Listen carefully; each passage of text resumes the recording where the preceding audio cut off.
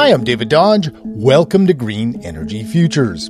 That sound is Kenton Zerbin playing his handpan, a smaller version of a steel drum. He's sitting on his couch in his tiny home near Morinville, Alberta.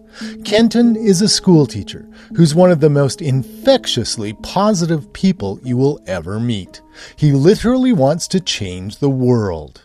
I started my career as a teacher. I kind of was like that whole feel-good feeling, hoo-ha, train the next generation. Started in elementary and worked my way into high school. However, when I got to the education system, I quickly started questioning, why are we teaching what we're teaching to kids today? And I didn't have a good answer. So suddenly I had to start looking for other things to teach so that I could justify what I was doing and that I thought I was preparing kids for tomorrow, let alone today.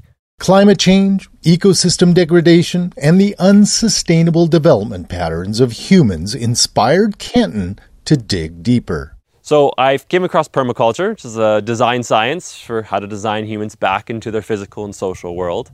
And I went, this is amazing. It's all about homes, it's all about food, it's all about sustainable living, really.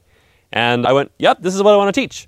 So after getting my design certificate in permaculture, I ended up bringing it back to a high school where I was still teaching, starting a permaculture club, and just changing some kids' lives. They were super stoked about the content. But Kenton felt he just wasn't doing enough to equip people to build a more sustainable world. However, it wasn't enough. I was doing this as a club, and I wanted to do more.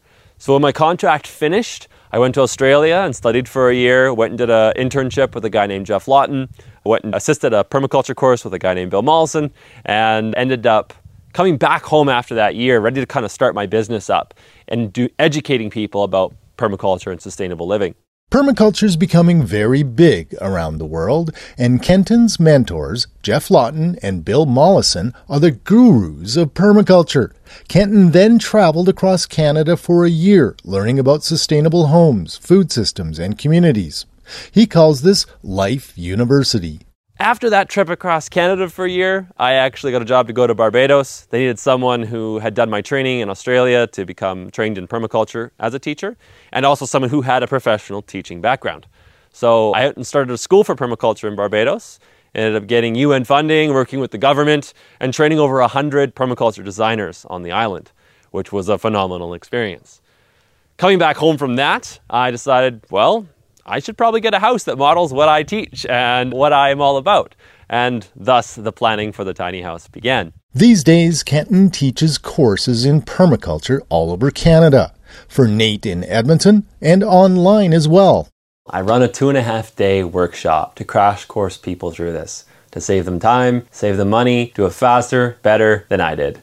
As a professional teacher, this is what I thought I could offer the community after I went through 8 months of design, 8 months of building, and I've been doing this now for, 4 years. Started here in Alberta, then got pulled into BC. Last year I taught it across Canada, and this year it's across North America. Kenton's involved in many aspects of permaculture. As a consultant, he's designed and gone hands-on to help communities create food forests. He also helped a church transform its landscape from a lawn that needed to be mowed to an edible landscape, complete with a fire pit and mini amphitheater. Next up on Green Energy Futures, Kenton returns to tell the story of how he built his tiny home. Learn more at greenenergyfutures.ca. For Green Energy Futures, I'm David Dodge.